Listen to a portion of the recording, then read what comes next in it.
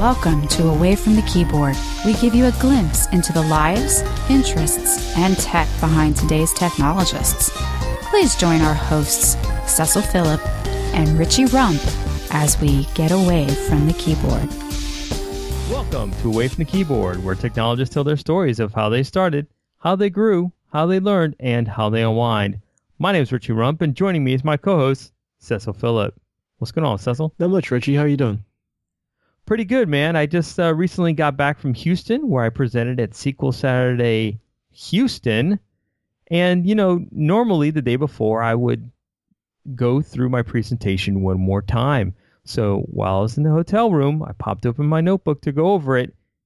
And guess what? What happened? It wouldn't start. Oh, man. So what did I do? I just went back into my bag, pulled out another computer, popped it open, and started presenting from that. You travel with two computers? This time I traveled with 3. Are you kidding me? No, I do. I've got 2 Dell XPSs, and I brought my Surface with me. Dude, you are a trooper, man, I gotta say. I am. But out of all that, I wrote a blog post on BrentOzar.com, just kind of chronicled not only my near disaster, but also the 4 things that presenters should do to prepare for the worst, kind of like the hardware/demo failure. If you want to go read that, that's on BrentOzar.com/blog. You know, that's actually a pretty good piece of advice. I mean, I never travel with more than one laptop. You know, one, because I just think it's just too much weight for me to lug around. Looking at your situation now, in that case, I definitely wish I'd have a backup, you know. So now I got to think about buying another laptop. Yeah, you just never know what's going to happen. And as a presenter, you want to be prepared for the unknown. You don't know when your computer's going to die or your demo's going to fail or any of that. You want contingencies. You want backups. My post just goes into, hey, what happens if the unthinkable does? So how are you going to handle that? And it's just about, like Scar said, be prepared.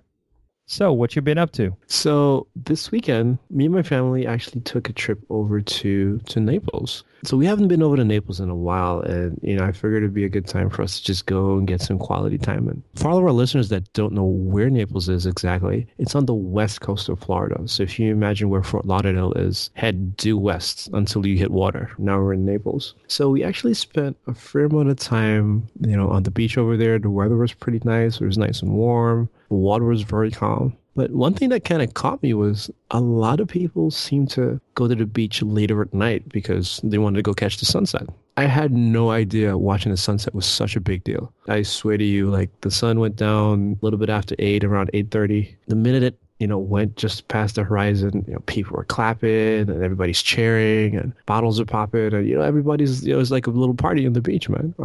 Wow. It's like you went to Naples and Key West broke out. Yeah, it's like I never left South Florida, right? But it was a lot of fun, I gotta say. You know, I was definitely impressed by the different crowds of people that were there. You know, there were a lot of Peruvians there, a lot of Latinos, you know, and everybody was just out having a good time. It was definitely a good weekend. So if you guys ever want to just go and relax and just kind of just enjoy some peace of mind time, Naples is definitely a good place to go, you know, do that. Yeah, one of the things I really love about the west coast of Florida is the white sand. It's amazing. Dude, the sand was gorgeous, and the water, too, was very calm most of the weekend. So for any of you guys that have small children, you'd definitely appreciate, you know, that aspect of it. So who are we talking to today? So today we're talking to Mr. Aaron Stannard. Aaron is the founder and CEO of Petabridge and the co-founder of the Aka.net open source project. Prior to Petabridge, Aaron founded MarkedUP Analytics, a real-time in-app marketing and analytics service used by 1,000+ developers. Prior to that, he worked at Microsoft as a startup developer evangelist.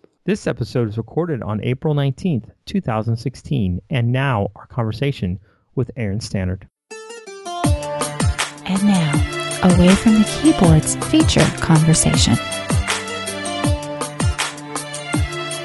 So Aaron, I want to step back a little bit more in your past, right? It kind of feels for me that you're a pretty passionate guy, right? I kind of get that from, again, just, you know, from social media, so to speak. So where did your passion for technology really start? Oh, man. Before I was born, probably. My dad came to the United States as an immigrant from the UK. He grew up in a government housing project outside of London in the early 50s. And he basically scraped and scrimped his way to get into essentially a graduate school here in Los Angeles, where I live now. He was a theoretical chemist, is what he did. And he got into computing in the mid to late 70s while he was doing some postdoctoral work, and ended up sticking around in that field just long enough to get his green card. And then he bounced and started in the very early 1980s, like 81, I think, maybe 82, started his first software company, which did desktop software, printer drivers, and other stuff for the Apple II back in the day. Oh. And so I was born in 1985. And so by the time I came around, he'd been programming for 6-7 years. And he's continued to do that since. So he's been, he's got a software company that he runs called SmartDraw. They do diagramming software, and they've been in business for, I guess, 23 years now, 22, 23. Since about 1994 was, I think, they sold their first copy. And so I picked up a lot of my passion for technology from him, just because I was kind of inundated with it growing up. I learned how to program when I was learning my multiplication tables at the age of like 6 or 7. My dad had me write a basic program that would help me figure out how to, do my times tables up to about 100. So I remember doing that. And then I think when I was my birthday present when I was 10 years old was my first domain name. So this was back in 1995. That was super cool. So he started getting me into web development. And I remember one of my absolute favorite gifts, like for Christmas or for my birthday in a given year, were those, you remember those Quick Start series books that they would hand out on like CSS and HTML and JavaScript? Oh man, every time I got one of those, I would just tear through it. Nice. So I really started at a pretty young age, paid for my car by designing ASP Classic websites for people in middle school and high school too. So I learned how to do some stuff, with SQL Server and everything pretty early. And then I really got passionate about some of the cutting edge stuff that was starting to happen in our industry in the early 2000s, late 90s. In particular, it was machine learning was something that I really wanted to learn in college. And I ended up going to so I'm from Southern California originally. And I applied to a whole bunch of schools. USC was the real popular one here in SoCal. But I had a football coach that played football at Vanderbilt, and I decided on a whim because they were on the Common application, so it was like no extra work for me just to go and apply there. And I ended up getting in. I went to their engineering school, and they had a professor there who was one of the things that Vanderbilt did when they were a little bit less competitive in terms of the types of students they attracted. This is like 10 years ago. Is they had this like demo day for their engineering school, basically, where all the students who had gotten accepted but hadn't committed to the school yet, they'd bring them in for a weekend, and you could meet a bunch of the professors and see the stuff they're working on.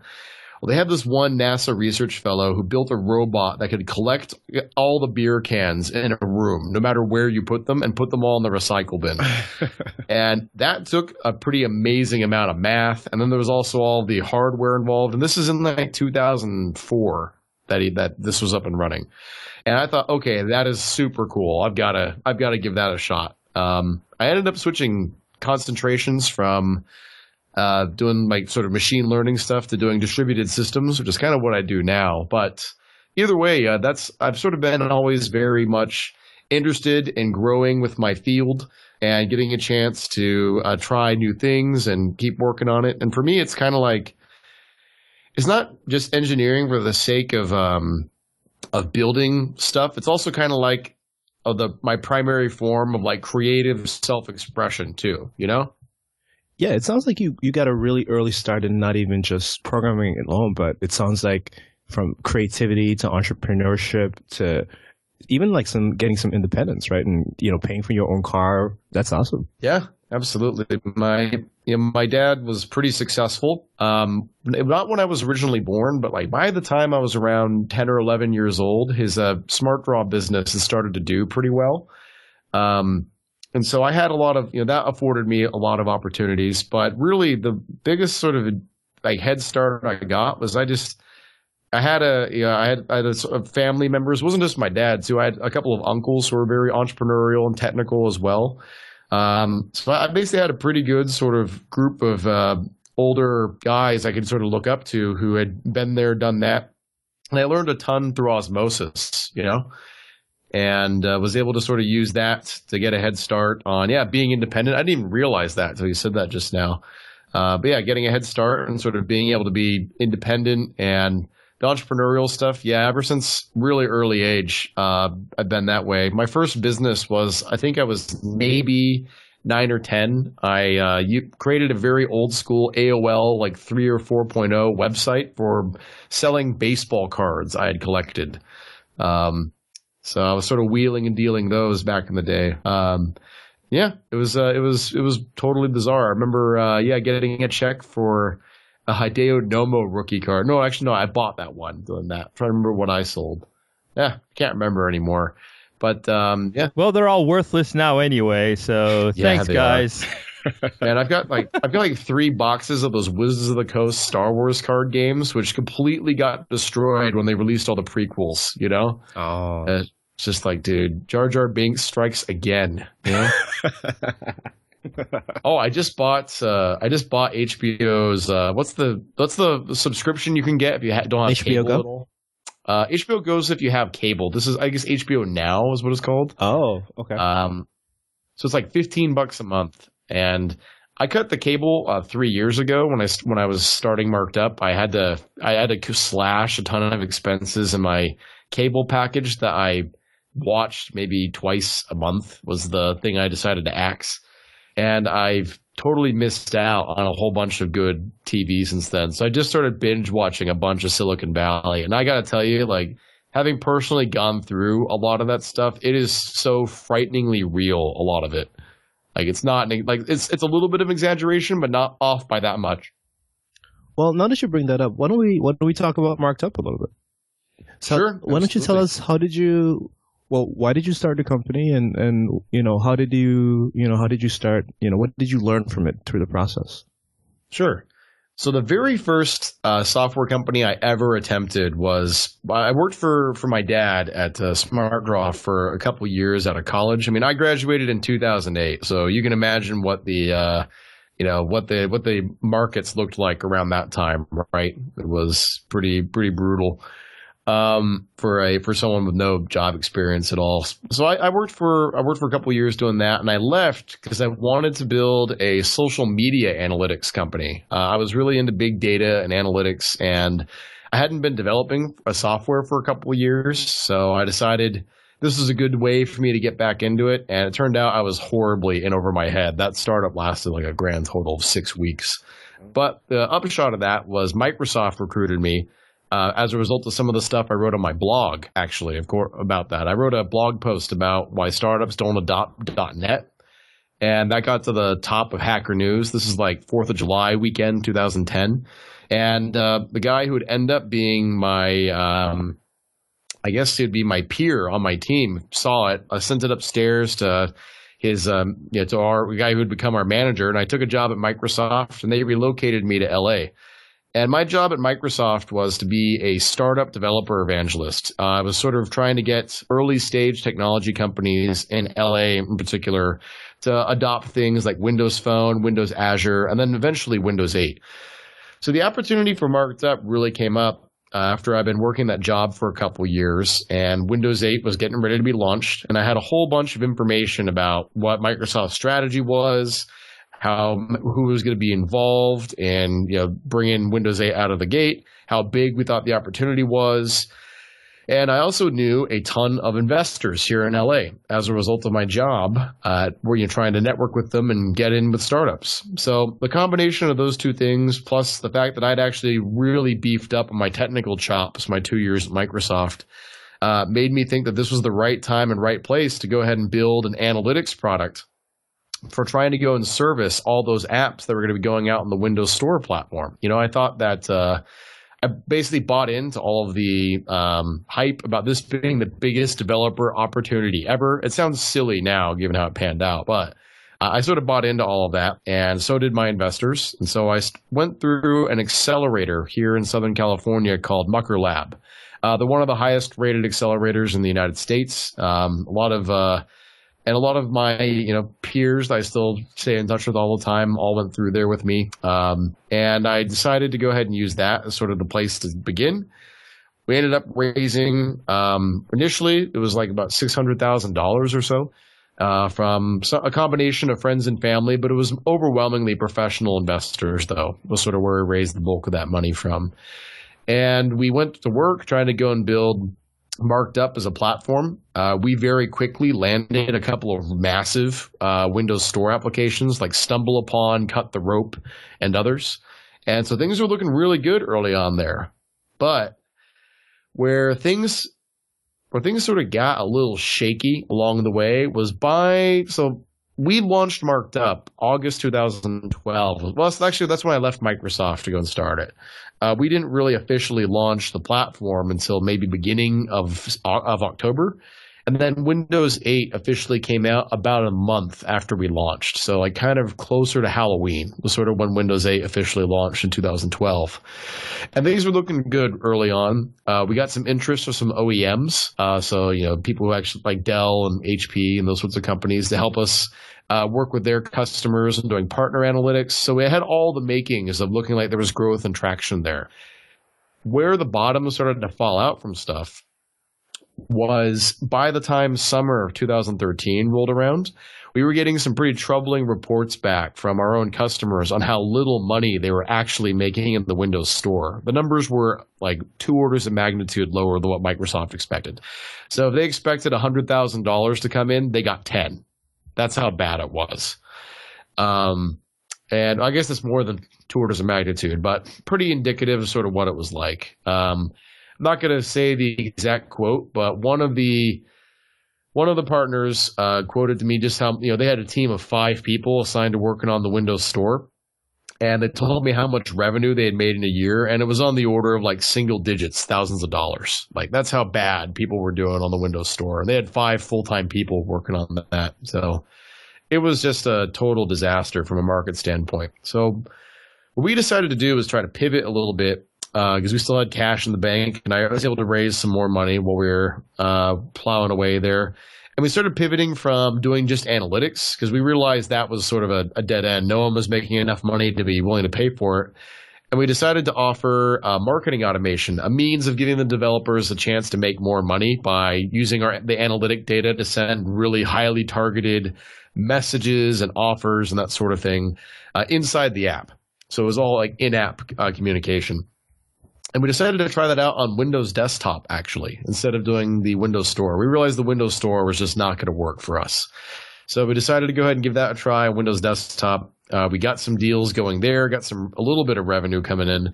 But that was another market that's in trouble, the traditional like Win32 desktop app market.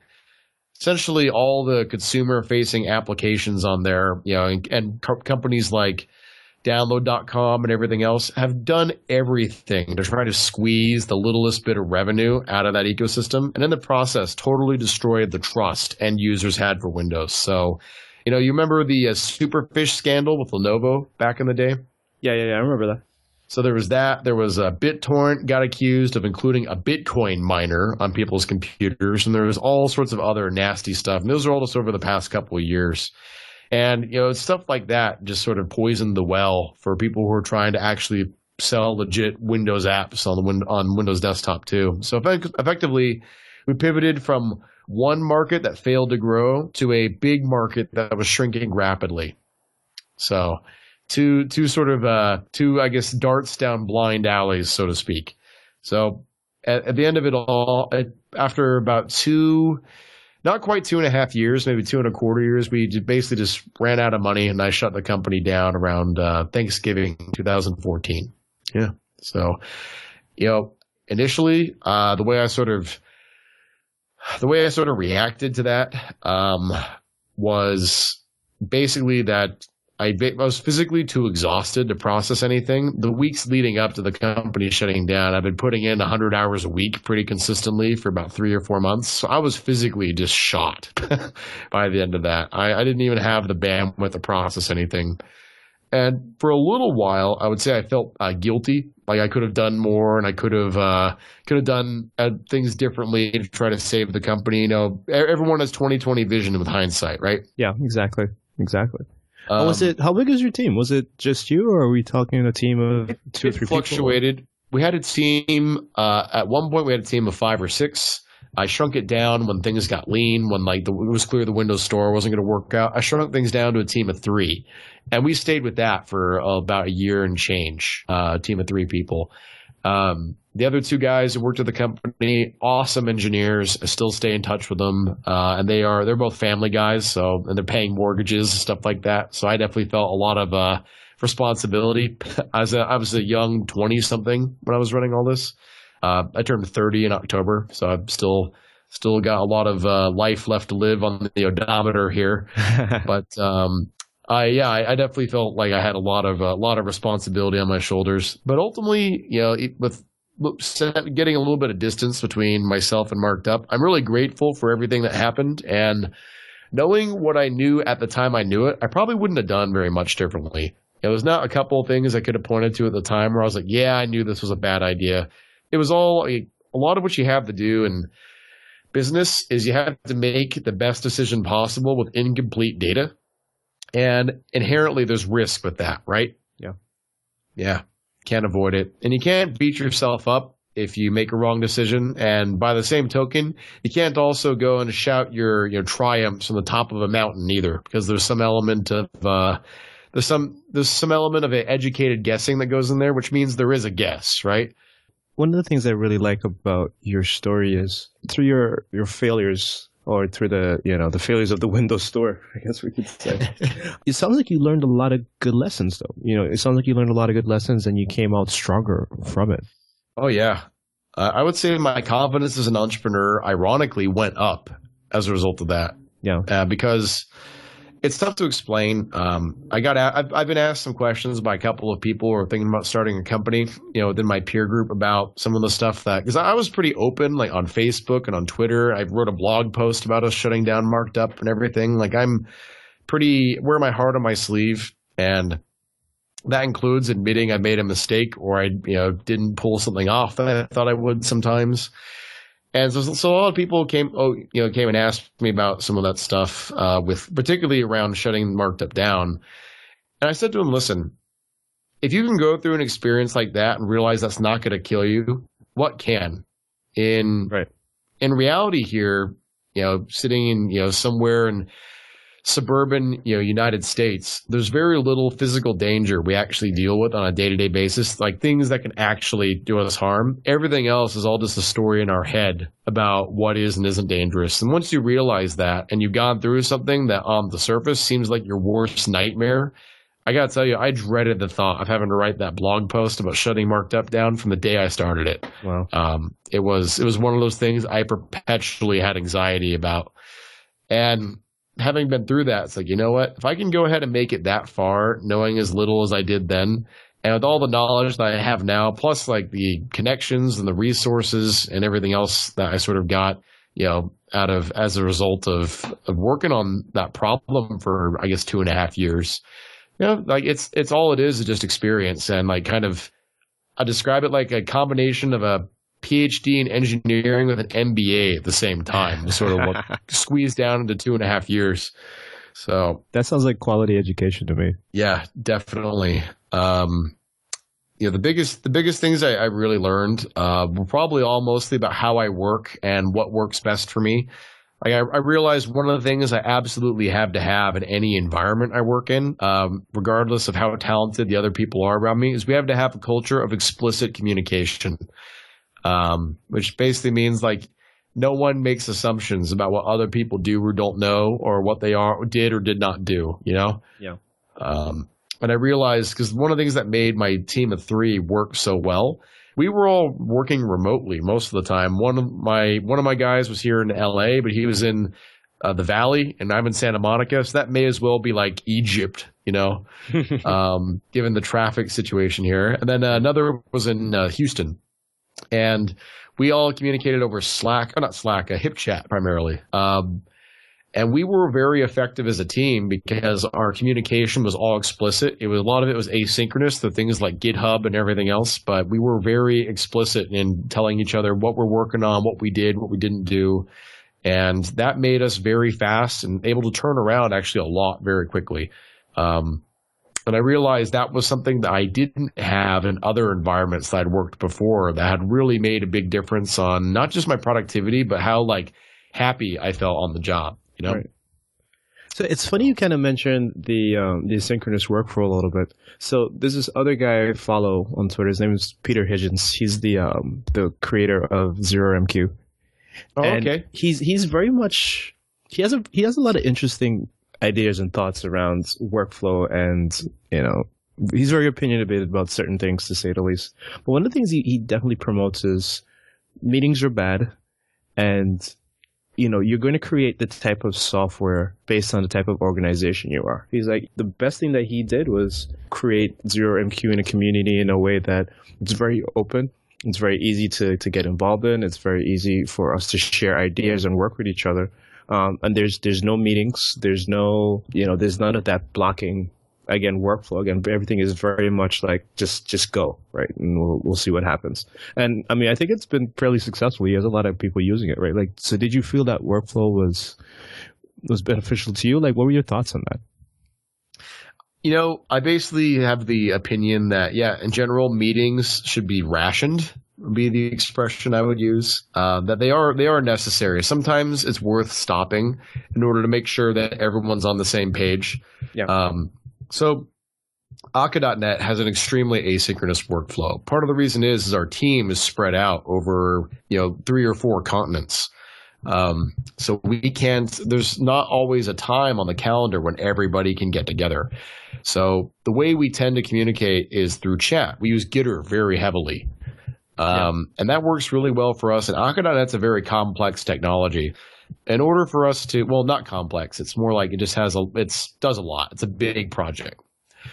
And in order for us to be able to work and be able to deliver that, we have to have a workflow where people can independently go and run a build of the software and see if all the tests pass and everything else. And they need to be able to go and look at all the issues that other people have found and be able to go and see the records for what were the different things Aaron did when I was asleep and what were the things Roger did when I was asleep, that sort of stuff. And I found that worked really well. And the other thing I would say, hearkening back to MarkedUP, was one of the things I'm sensitive about. So, I'm a single guy. I don't really have a lot of responsibilities. But the other 2 people who worked with me had 3 kids each. They've got stuff, in their day-to-day life.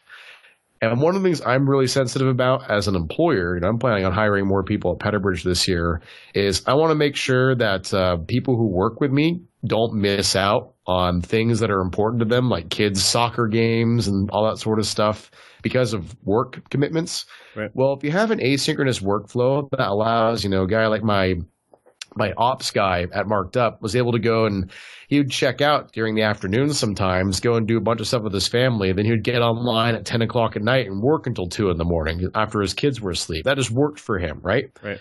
And he had choice in the matter. And he could work when he needed. If he needed to make up time on a weekend, it was fine. But he was very good at being explicit about everything he's got going on, what he needs from us, and when he needs it by. Right. And it's like when you go and volunteer all that information and you put it forth in some sort of persistent chat or a GitHub issue or something like that, works great. And that flow gives people the flexibility they need to go out and have a career that not only makes them happy, but also get to enjoy the other things apart from being behind the keyboard, so to speak. Right. And I believe today, given just the way that technology is with communication, it's so easy for you to essentially reach out and touch somebody, right? We have no lacking of chat apps and communication apps and messaging and, so yeah. It's more so the problem is trying to consolidate and decide which one we're going to actually pay attention to. Yeah, absolutely. I would agree with that. I think to have an asynchronous like sort of workflow, one of the big things you really need to have, and I invest heavily in this where I can, is automation. So in particular, one of the things I'm really passionate about is continuous integration and build automation. Okay. I think that any engineers working on a project should be able to go and fire stuff at that build server and get their questions answered automatically about, oh, did this thing work? And we should have all sorts of ranges of tests that go ahead and try out pretty complex things that they can just go and run automatically. So I try to automate things like that. Another thing I'm going to try to automate a little bit more of is using things like chat bots to allow people to do things like pull a diagnostic report off a build server or any other sorts of things. Things that allow, like, I really think in startups, particularly really small companies that are just starting, a lot of people misplace a lot of emphasis early on things like delegation and outsourcing, when really you should be investing in things like automation and tools that give every individual on your team the ability to do a lot more faster, without necessarily needing to engage in synchronous communication with someone else. So, yeah, I think it's a matter of picking the right tools, the right processes, and making sure you have the right parts of your business sort of automated from day one. Right. So moving forward from MarkedUP, and you mentioned obviously Petabridge a little bit, and we've mentioned aka.net. Mm-hmm. So for, I guess, our listeners that don't exactly know what these are, right? Like, why don't you tell us a little bit about how you went from, again, the lessons learned from MarkedUP to starting yet another company, and also what I'd like to call a fairly successful open source project. Okay, yeah, sure. So I had a little bit of experience with open source dating back from before I joined Microsoft. I decided as a growth activity when I was getting back into programming, so I was hardcore engineering up all the way through college, and then for some reason, I think it was in 2008 when I was graduating, I decided I wanted to do marketing for 2 years. So I did that and left engineering totally behind. I was rusty after that. Technology had changed a lot in just a short 2 years. Like in .NET parlance, that was I think .NET 3.5 came out during those 2 years and I was gone. So we had LINQ and Lambda expressions and all this stuff, which are huge foundations to how .NET works today. And what I really sort of decided to do at MarkedUP was our culture was built around, we basically had a small number of fairly elite engineers and who all had some open source experience prior to joining the company. And when we started working on our marketing automation product, it required a couple of fundamental missing parts that the .NET ecosystem simply hadn't delivered. The first big part was we needed some way of doing stateful programming on the server. So just to put a pin in that real quick, stateful programming on the server means you actually keep, when data gets sent into your server via like a web service method or a socket or whatever, you hold on to some of that information in memory in the same piece of memory, same machine as where your functional application code lives, not in a database or a cache necessarily. That's what a stateful application looks like. And they can do types of things that are simply impossible with stateless applications, which is how the majority of web apps are designed.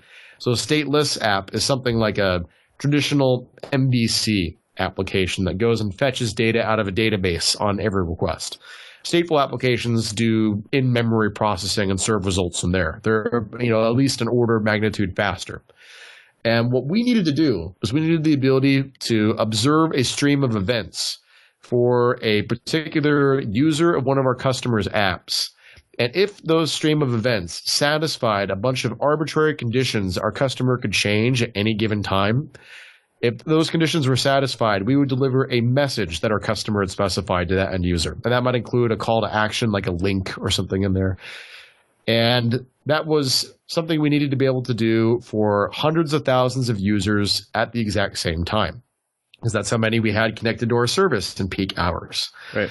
So in order to do that, we needed a model that would allow us to go and take all those little tiny buckets of state for every user and break them up into hundreds of thousands of distinct units. Turns out there's a programming model that was invented in the 70s called the actor model. That is a very effective way of modeling this type of problem. Essentially, every single actor is its own individual little microprocess. And what it does is it receives messages. It wakes up, processes all the messages that are waiting in its little mailbox, And that processing might look like, I don't know, running some function, calling a database, calling another web service method. It doesn't really matter. And then it might send some messages back to some other actors. Then it goes back to sleep, waits for more work. So that's a really effective technique, and it's very old. The actor model is only a couple years younger than the relational database. The original white papers for those two ideas are about 2 years apart from each other. But the actor model was not implemented anywhere in .NET.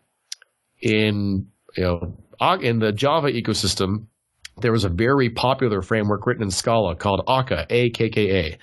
And this sort of implemented the Erlang style actor model. Erlang was sort of the real first major implementation of the actor model. AKKA basically implemented Erlang's concepts, but on the JVM.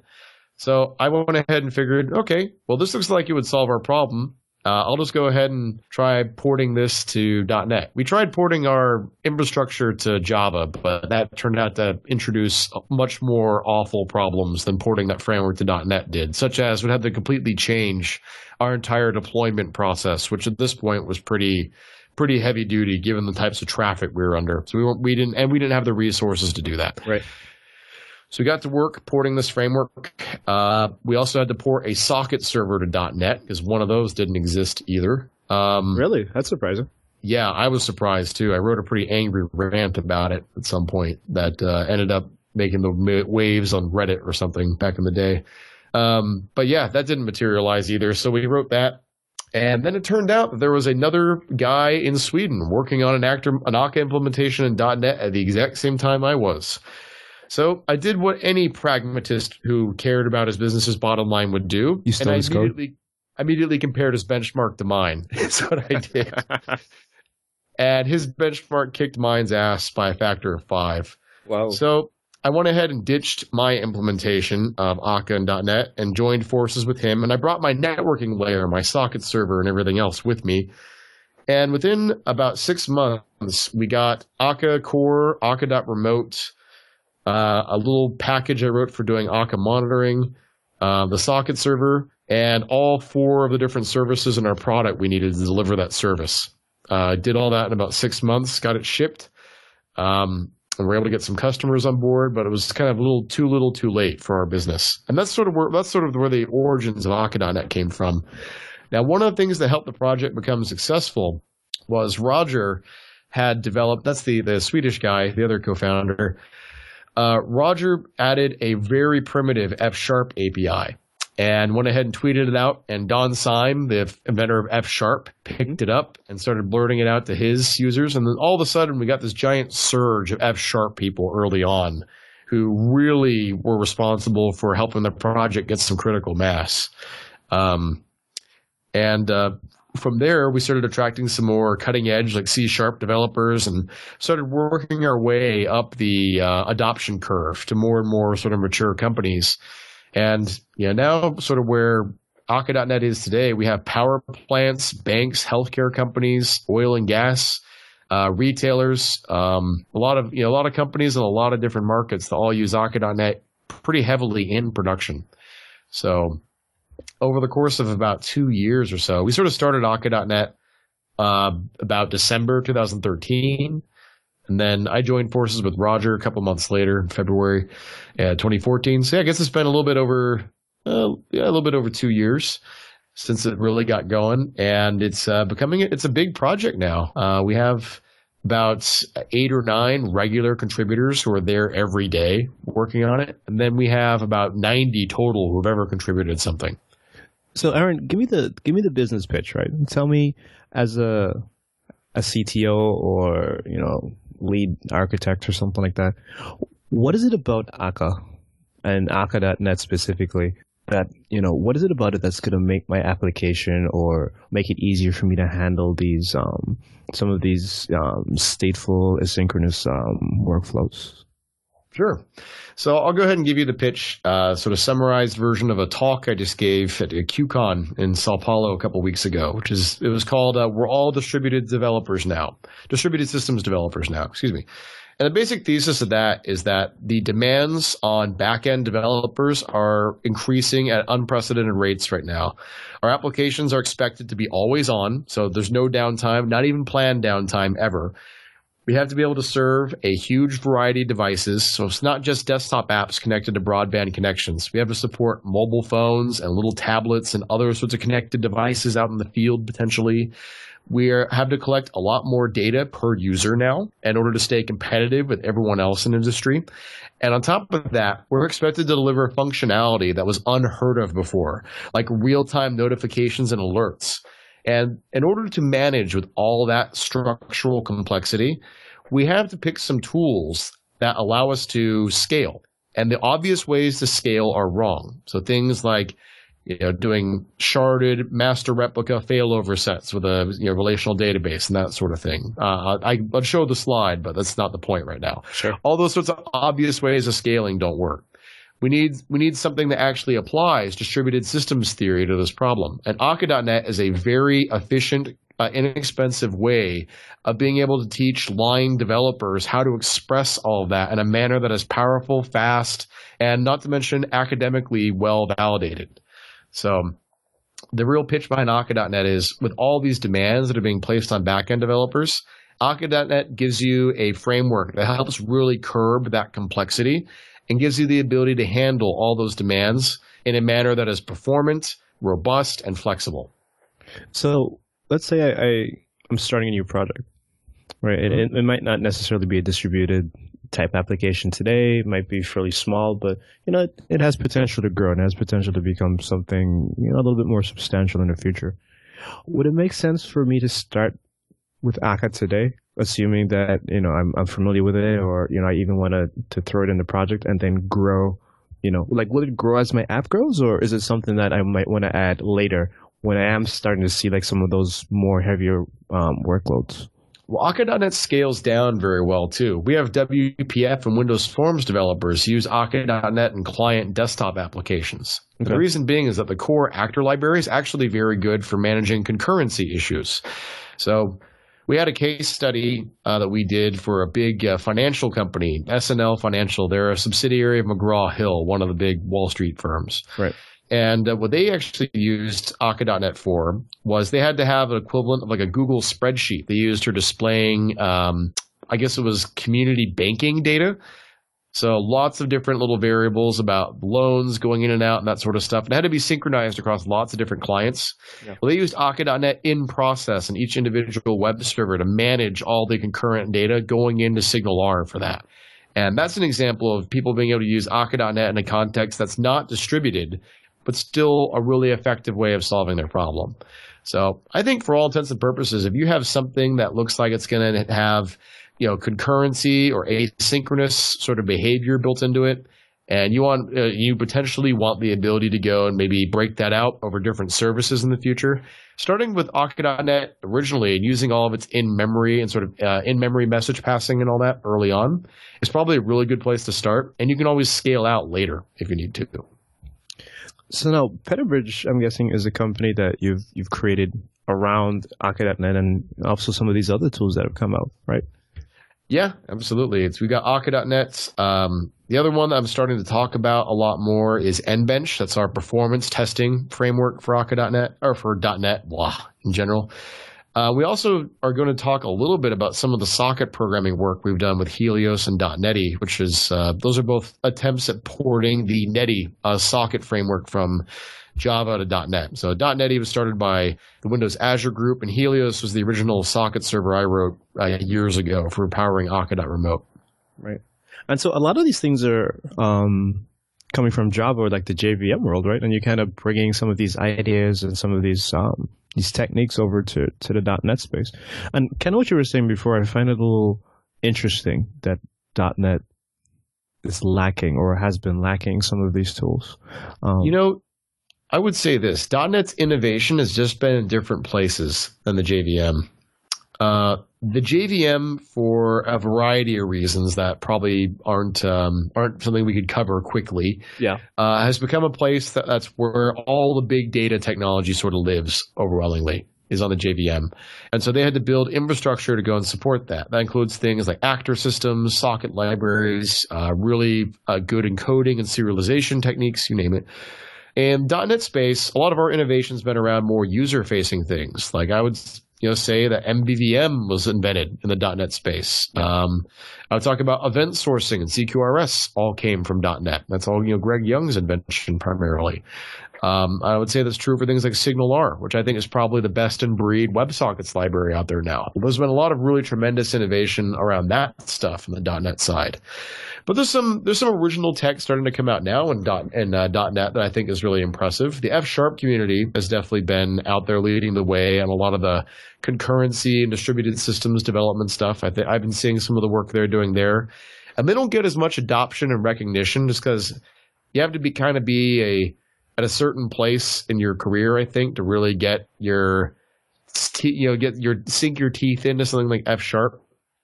So I think it's kind of a inherently smaller community than the C# one is, but still they're working on some innovative stuff. And NBench is a totally, original .NET invention. The idea of sort of combining benchmarking with unit testing is sort of what it does.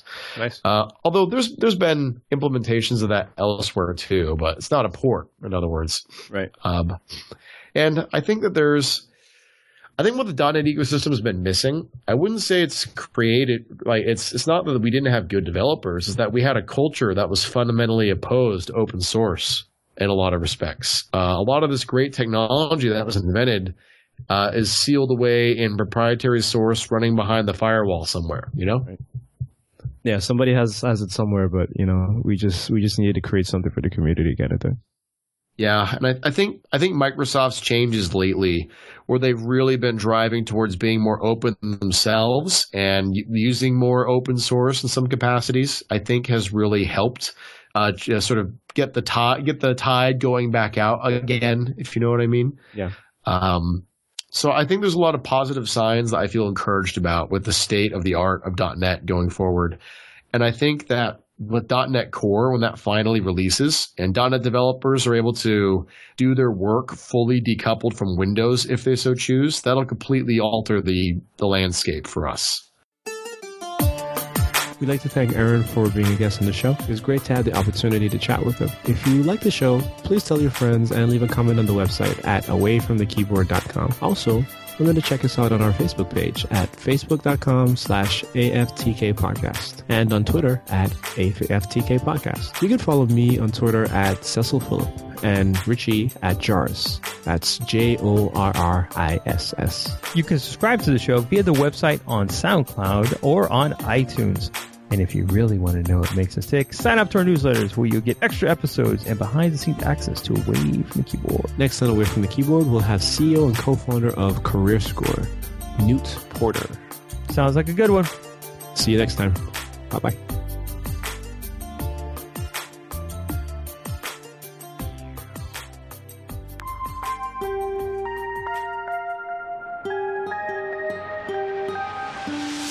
We want to thank you for listening to Away from the Keyboard. As a reminder, we will have new episodes each and every week. You can interact with us on Twitter at AFTK Podcast or at awayfromthekeyboard.com. Hasta luego.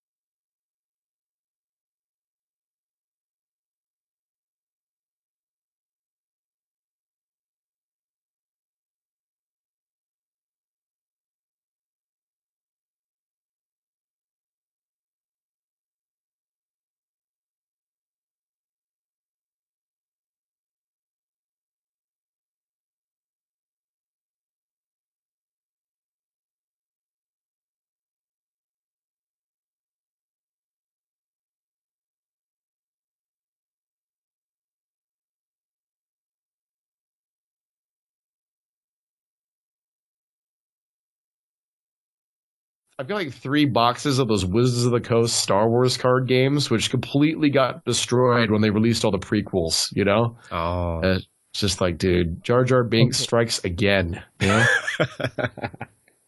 So, Okay. I know what you were talking about. That was the one after the Star Wars CCG, right? yeah, exactly. After they redid Star Wars with all the computer graphics and everything, they had the Wizards of the Coast game come out, which I have to admit, way too complicated for us kids. Like, I was 11 years old. I think a bunch of my friends in my neighborhood played it together. I remember we were trying to figure out how to make the Death Star run mechanic in that game work, and the math on it was actually like really complicated, you know? I'd have trouble expressing that stuff in code today. But either way, it was still cool. I had a Darth Vader card, which was like the rarest one. That was all the different things I invested money into as a kid that are worthless today. We can also add Pogs to that list. Yeah. I played the Star Wars Snipers. game in college. We played a lot of that, actually. That's probably about the right age for that game, you know? Yeah. Yeah. Elementary school, not so much. It still holds up to this day, too. It just got a little weird when you had like a TIE fighter up against a guy with a blaster. You know, it doesn't make any sense. But, and the worst part was there was actually a pretty decent shot the guy with the blaster would win. Like, it wasn't a sure thing, you know? That's right.